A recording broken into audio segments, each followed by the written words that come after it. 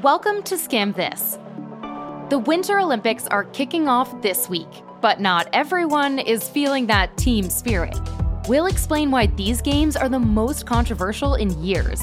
It's incredibly inconvenient and kind of unprecedented for a country like China that is a very unapologetic dictatorship to also be so economically powerful that all the large companies in the world want to be here. And here in the US, there's a different tension brewing over censorship. First, in school libraries all over the country, where a record number of books are being banned. We've already seen the outgrowth of these book bans in other legislation that are calling for parents to be able to essentially approve anything in the curriculum. So from a teacher's daily lesson plans to an entire academic unit. And also at Spotify, where calls to remove its #1 podcaster are growing louder. We'll break down this week's war over words. And speaking of choosing words carefully, we're ending the show by skimming all the hype over Wordle. We're here to make you smarter and the news less overwhelming. I'm Alex Carr. Let's skim this. All right, let's get to some headlines from the week's news and give you some context on why they matter. First up, we have breaking news. The top leader for the terror group ISIS has been killed. That, according to a statement just released by President Biden announcing that it happened overnight as U.S. Special Operations Forces carried out a counterterrorism raid in northwestern Syria. Here's what happened. On Wednesday night, U.S. Special Forces killed ISIS's top leader in the biggest U.S. raid on Syria in 3 years. The Department of Defense called the mission a success, saying there were no U.S. casualties. But the White Helmets, a volunteer organization on the ground in Syria, said there were at least 13 civilian casualties, including 6 children and 4 women. U.S. officials believe those civilians were killed when the target of the operation set off a bomb, not as a result of the U.S.'s actions. Still, this latest strike comes as the U.S. military is already under some serious scrutiny for how it prevents civilian casualties, after investigations revealed civilians were frequently killed in U.S. drone strikes. Just last week, Defense Secretary Lloyd Austin said that the Pentagon was going to start focusing on limiting civilian casualties in U.S. military operations. But so far, it seems like we're off to a bad start. Okay, next headline.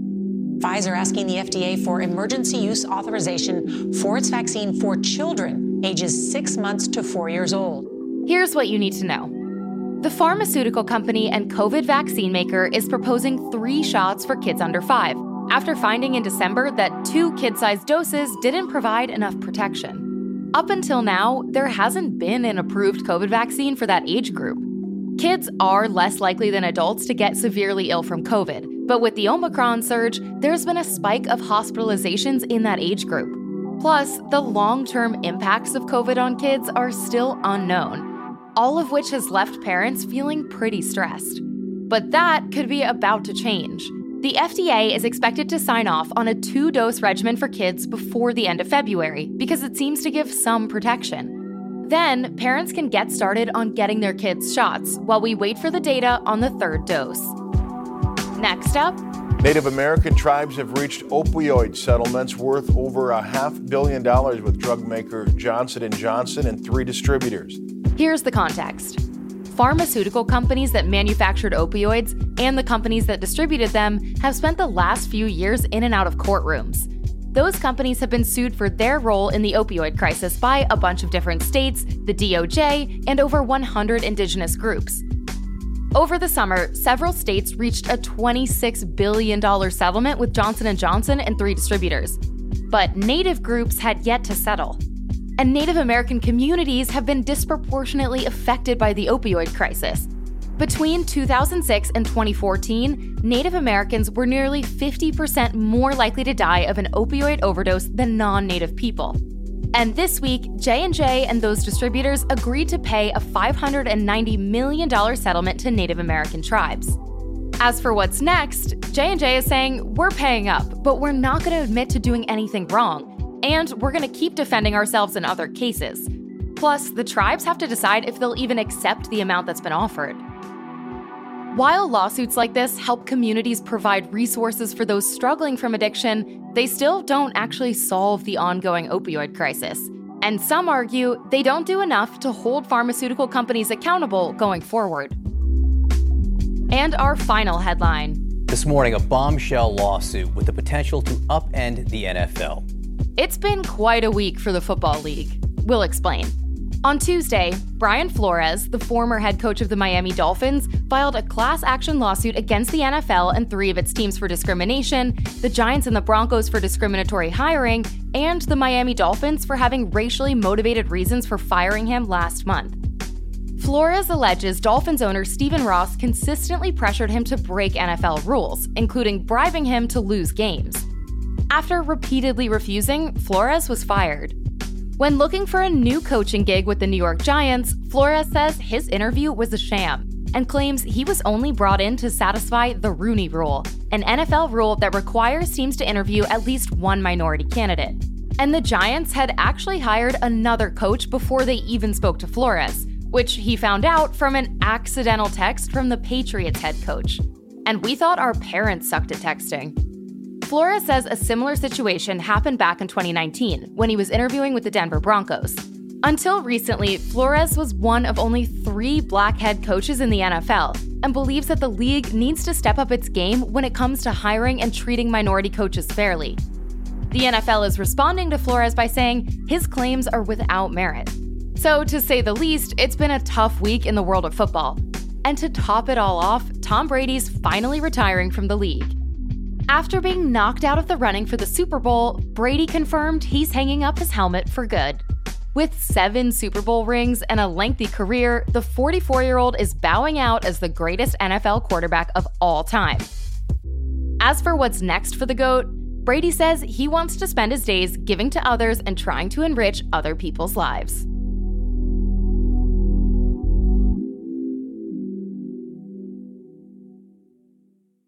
This week, we saw a statistic that made us do a double take. The cost of rent is up by as much as 40% in some places. According to data from Redfin, a real estate firm, rents in America's largest cities went up by 14% on average last year. Big increases have been happening in growing cities that were also COVID relocation hotspots, like Austin, where rental prices are up by around 40%, or Miami, where rent was approximately 34% more expensive in 2021. So how did we get here? Part of it is a supply issue. A lot of cities have not built enough affordable housing historically. That's Alicia Mazzara, a senior research analyst at the think tank, the Center on Budget and Policy Priorities. She told us that lack of housing supply had always driven prices up, and that renters were already struggling to pay before the pandemic. And when you add in inflation and wages not keeping up with inflation, some people are skipping meals or not paying electric bills to keep a roof over their heads. As prices continue to rise, forcing people to move or make tough choices, state and city officials are going to face more pressure to find solutions. There's a growing question around who gets to live in cities, who gets to live in neighborhoods that are convenient, who gets to live near well-paying jobs, who gets to live near public transit. We need to make really intentional public policy decisions to make that possible. In case you missed it, Spotify is at war with some of the world's biggest musicians. Artists including Joni Mitchell and Neil Young are saying cancel my subscription and have boycotted the streaming service, some even removing their content from the platform. We'll break down why Spotify is suddenly facing the music in 60 seconds. Here in the US, Spotify is one of the most commonly used apps for podcast listening. And the reason it's such a big player is because it's exclusively acquired shows from major podcasters and creators, from Call Her Daddy to Armchair Expert to some more controversial shows.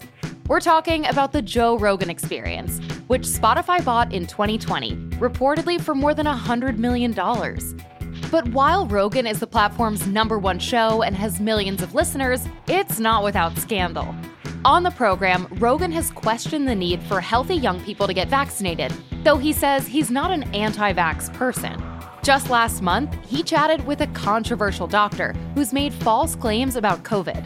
270 physicians and scientists even signed an open letter calling on Spotify to remove that interview.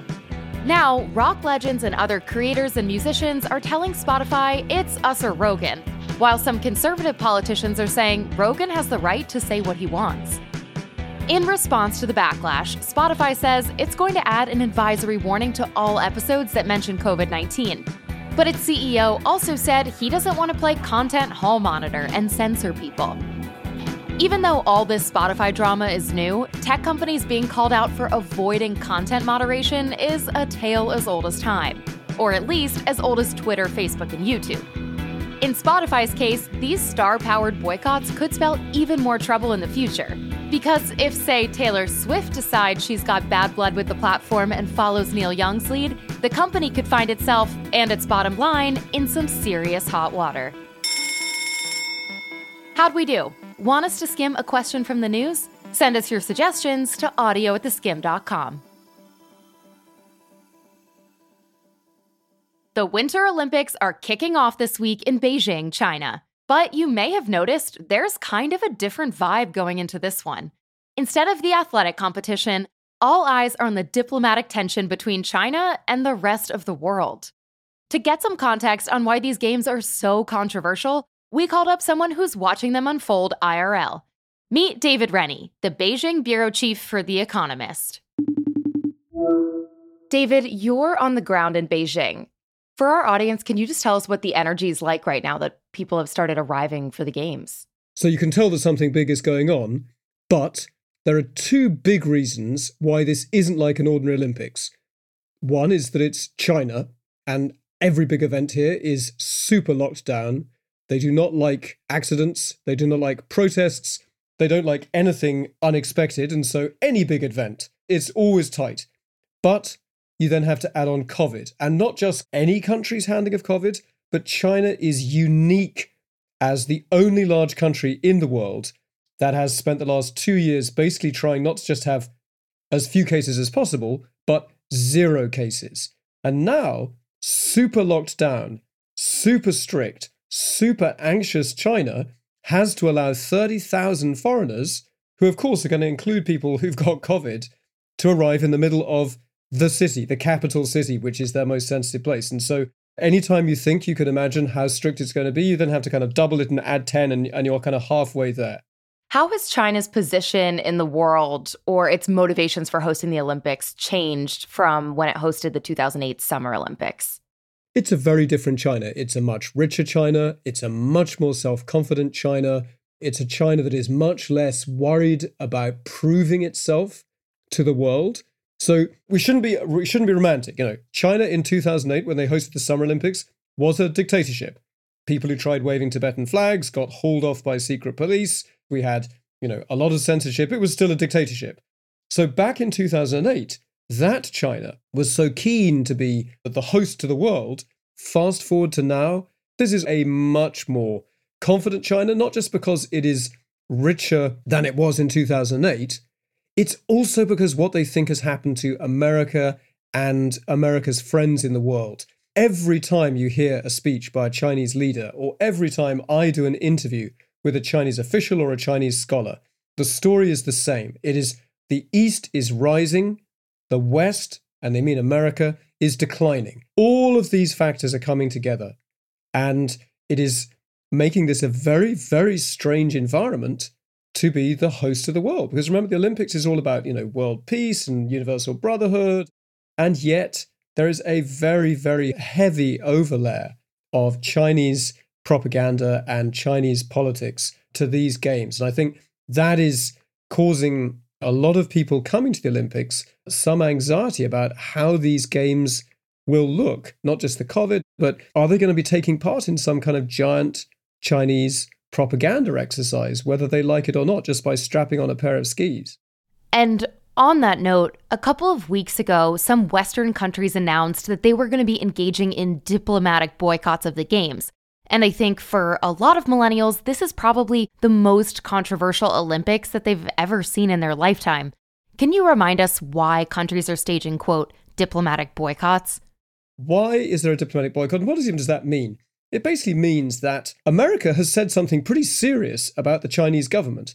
The American government's official position is that some of China's treatment of some of its people, particularly its ethnic minorities and particularly Muslims, about 10 million Muslims who live in the far top left corner of China in a place called Xinjiang, where up to 1 million people have been locked without trial in re-education camps to cure them of what China considers extremist thinking. Because of that, the American government, Joe Biden, has said that China is guilty of genocide. And that's, genocide. That's like the attempt to eliminate another people. So you can see that for countries like America or some of the others that are staging diplomatic boycotts like the UK or Canada or Australia, they don't like having to have a big fight with China. They don't like having to kind of be the party poopers for an Olympics. But you can see there's almost a kind of inevitable logic. Once you have said that you believe that the Chinese government is doing something essentially wicked, I mean, really seriously wicked in the history books, wicked, then it does get awkward. How have the Chinese handled that? Well, I'm afraid they're playing on divisions in the West, and they make the point, which is not wholly wrong, that if you look at the list of the biggest countries that are boycotting, at least diplomatic boycotting, it's the US, it's Canada, it's Australia, and it's the UK. And the Chinese line is, well, it's not the French, is it? Not the Germans, not the Spanish. So it looks like a bunch of Anglo-Saxon English-speaking countries that are maybe nostalgic for the days when white guys who speak English ran the whole world. That message is very, very powerful among young Chinese people. I do think that there's a cost for some of these governments in saying that there's genocide taking place in Xinjiang. It's incredibly inconvenient and kind of unprecedented for a country like China that is a very unapologetic dictatorship to also be so economically powerful that all the large companies in the world want to be here. All the sponsors for the Olympics are desperate to sell to all of those Chinese customers. If you think back to previous big rows around the Olympics, like there was a boycott of the Moscow Olympics back in the 1980s because the Soviet Union had invaded and occupied Afghanistan. But that was a big political deal, but that was not actually a big trade or a commercial issue because back in the 80s, American companies did not sell very much to the Soviets at all, and the Soviets didn't sell anything that Americans wanted to buy. That's so different now. Every day, the US and China do more than $2 billion worth of trade a day. Your iPhone, everything you consume in your home, half the stuff in Walmart is straight off a ship from China. This is an incredibly important relationship, but with a government that is unapologetically doing things that the American government says are wicked. And so that makes this a very weird time in the relationship and therefore automatically a very, very weird Olympics. The Chinese government said it would open its Great Firewall, which from what I understand is how they control the internet for athletes and coaches to use. Are there still concerns about censorship and surveillance at the games of foreign athletes despite this gesture? So they do this with big foreign events. The athletes in the Olympic bubble, they will have the regular internet that they get at home. And this is a really interesting question because if they have an Instagram account or a Snapchat account, what happens if they say something about the Uyghurs or about human rights? That kind of stuff is not normally allowed in China. So we saw a senior Chinese police official recently say that you couldn't break Chinese law. Athletes would have to obey Chinese law and could not just say what they liked when they're here. We have to assume that China wants to have a kind of good-looking Olympics. So they don't want to drag some famous athlete out in a kind of giant net and deport them. It is going to be very strict, and I suspect it's going to be an interesting situation. Yeah, I mean, China's been accused of censoring one of its own tennis players, Peng Shuai, and I'm just curious if an athlete were to stage a protest, what do you think the reaction would be from the Chinese government? It depends where they do it and how they do it. I mean, I can tell you, if you did it in the streets where I am, you get dragged off very, very quickly, even as a foreigner.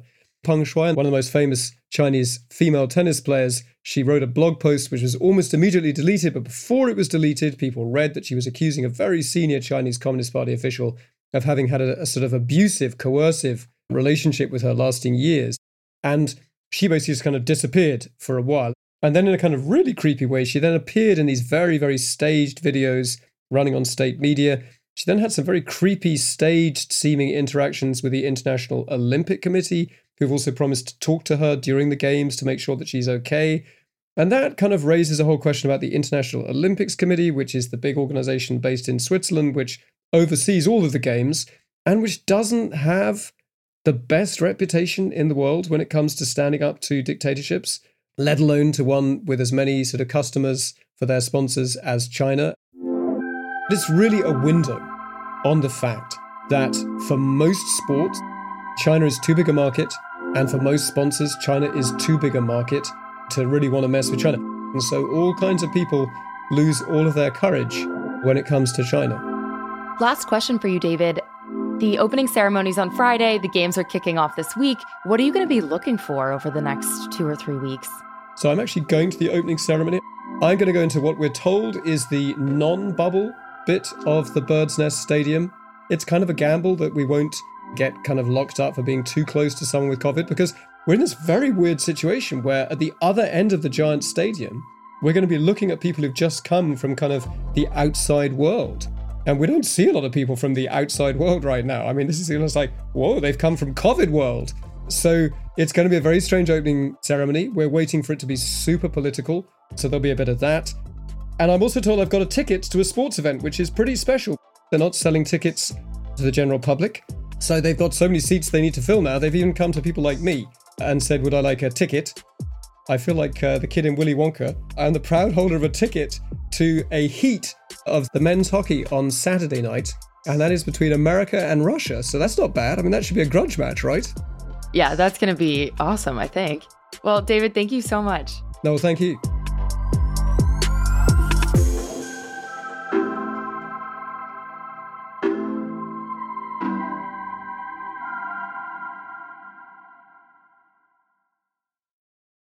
This morning, backlash growing after a Tennessee school board decided to ban a Pulitzer Prize-winning book about the Holocaust. The Katy Independent School District is one of at least a dozen Texas districts that have removed books about race, gender, and sexual identity after a statewide surge of parent complaints. Critically acclaimed books have been banned from schools, and it's happening at an unprecedented rate.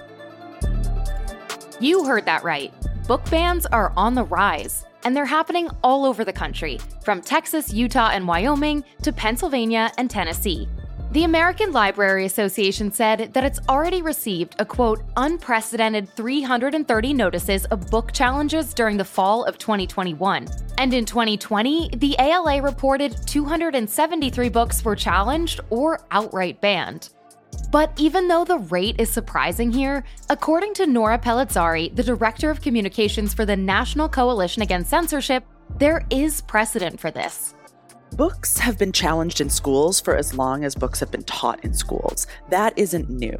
Parents have always wanted input into their children's curriculum. What we're seeing recently is a significant uptick in challenges to books in school libraries. So books that are entirely optional for students to read. And so we're talking about groups trying to prohibit students from accessing information that they're interested in.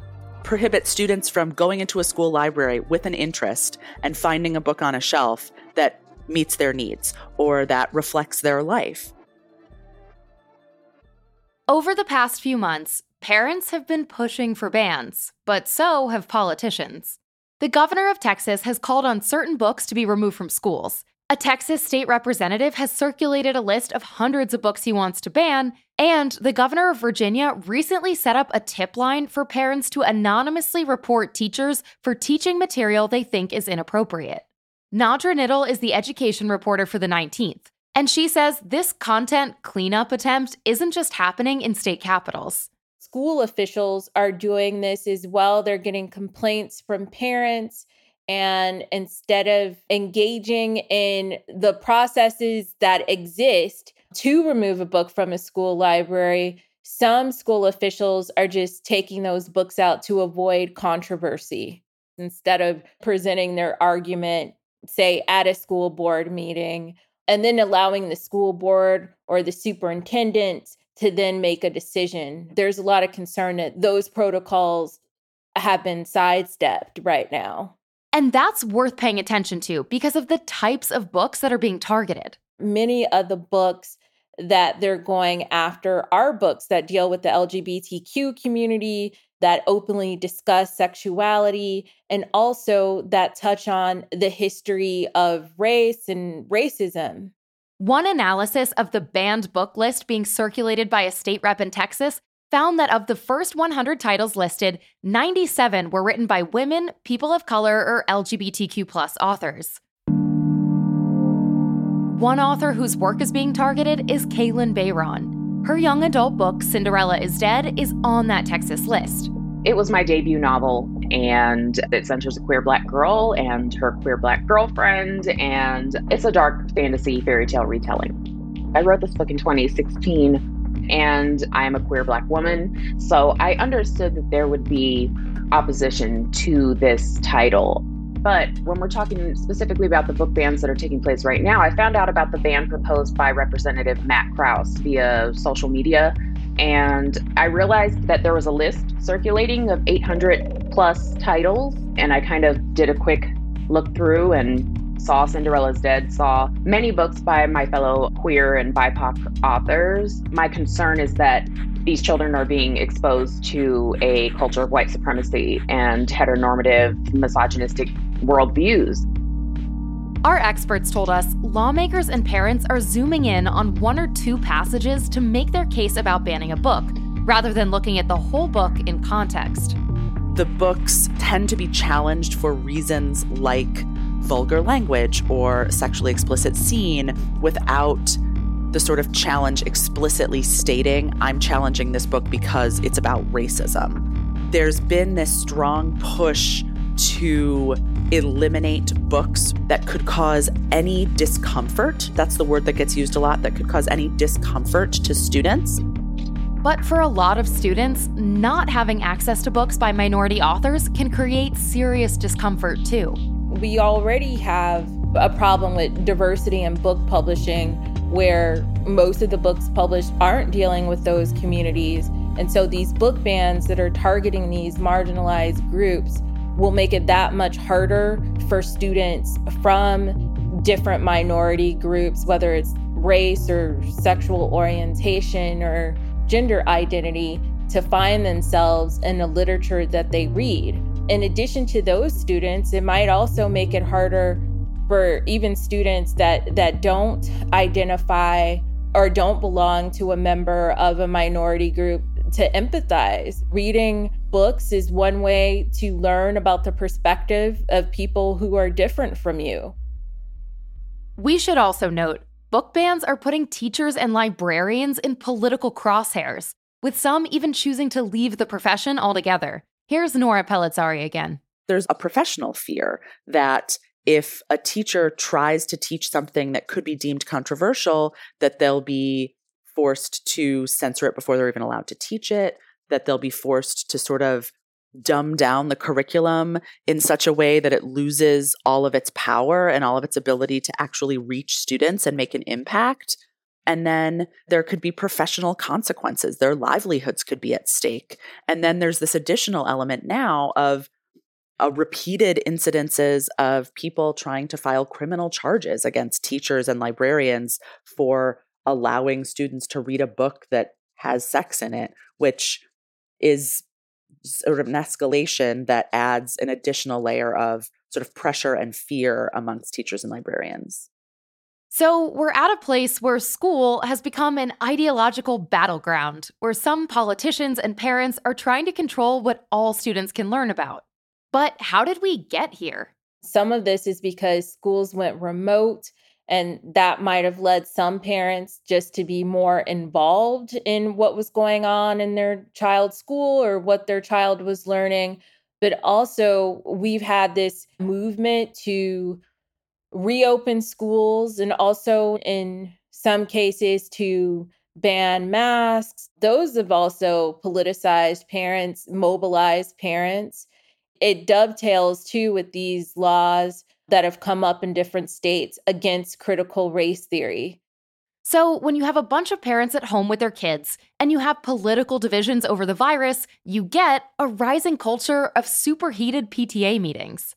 No offense to school board meetings, but typically school board meetings are not very exciting. So some of this viral footage that we're seeing of parents screaming, in some cases threatening school officials, I mean, this is not typical. And I've been covering schools for years at this point.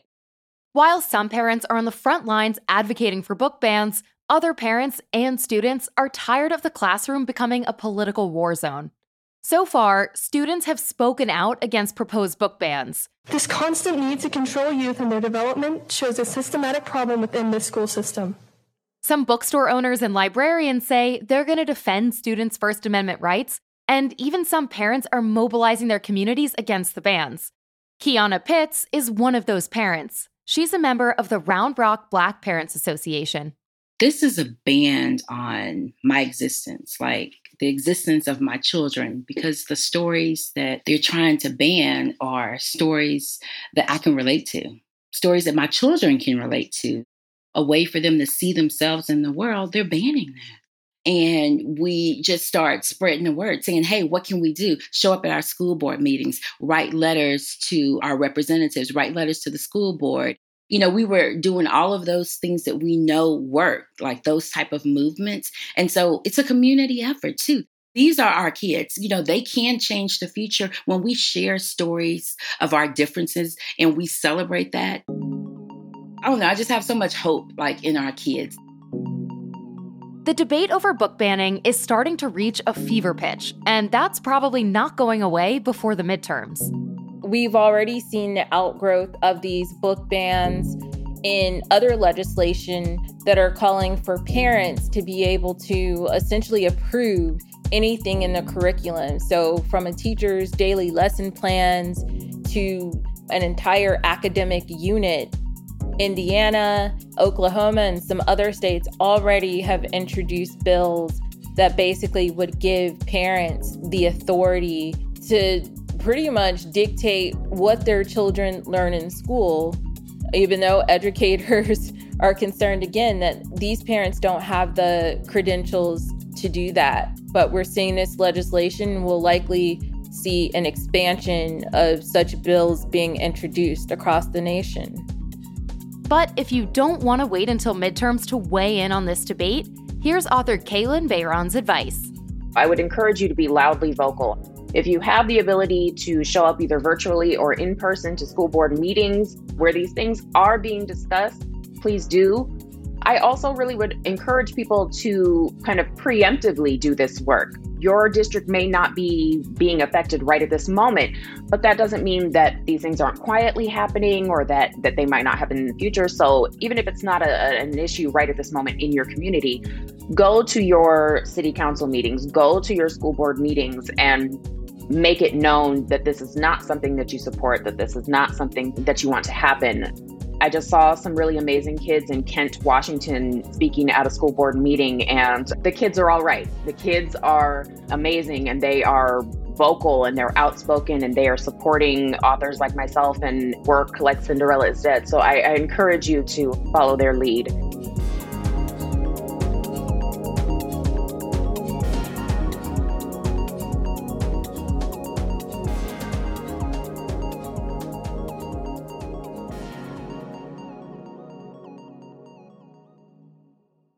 Before we go today, we want to tell you about something that a lot of our friends have been obsessed with. It's a game called Wordle, and it just got bought by the New York Times for a casual 7 figures. So today, we're going to tell you 5 things you need to know about the game, with a little help. Hi, I'm Carly Mallenbaum. I'm a health writer at The Skimm. Also a fan of puzzles. So like everyone else in the world, I play Wordle daily. Okay, first thing you need to know. Wordle is a word guessing game. Every day, you'll have a new 5-letter word to guess and 6 attempts to do so, using process of elimination. After each guess, you'll learn if you got any letters right, and if you got any correct letters in the right place. And from there, you might be able to figure out what the word is. Let's hear Carly's process. So my first word today, I'm going to do sweat. I'm feeling a little sweaty. And that's good because we have 2 vowels. We have an S and a T. Those are common. Let's see what we have. Was an okay guess. My first S is a yellow, which means this word has an S, but it's not in the first spot. My last letter is a T, and it's in the right spot. Okay, so now I think about what can go before a T that would make sense. Oh, and we should note you only get 1 new puzzle a day. So it's become a part of a lot of people's daily routines. The second thing to know is that Wordle was created by software engineer Josh Wardle. We see what he did there, who made it for his partner who loves word games. In October, Wardle released the game to the public, and since then, the game's become another way to help people feel close to their loved ones. It's the way that my dad and I communicate. We don't say anything. We just share our Wordles of the day. And if I do it in 2, he's like, wow, like my daughter is a genius. The third thing to know is that Wordle has grown a lot in only a few months. On November 1st, just 90 people played the game. And by early January, 300,000 people were playing every day. And the fourth thing to know is that even though Wordle is played on a web browser, it also blew up on social media. The game gives you the option to share how you did on your social media accounts. So if you've been on Twitter or Instagram at all lately, you've definitely seen people flexing with their Wordle squares. My dad and I will look at each other's charts. You see which letters are which color, meaning like whether a letter is in the right spot or whether it's the right letter in the wrong spot. It's just something to talk about. And the final thing to know is that Wordle isn't so small time anymore because of that New York Times acquisition, which some people online are kind of mad about. But Wordle fans, don't worry. Unlike other Times content, it'll still be free to play. At least for now. This podcast was skimmed by me, Alex Carr, along with our associate producer, Kira Long. It's also Kira's last day, and we want to thank her for all of her work on Skim This. We had additional help this week from Sajine Coriolis. Our senior audio engineer is Andrew Calloway, and Graylin Brashear is our head of audio. Skim This will be back in your feed again next Thursday. Until then, check out the other podcasts from The Skim. 9 to 5-ish is where we talk all things career, with our founders, Carly and Danielle. And Pop Cultured is our weekly deep dive into the culture stories you can't stop thinking about. Follow 9 to 5-ish and Pop Cultured wherever you're already listening to us.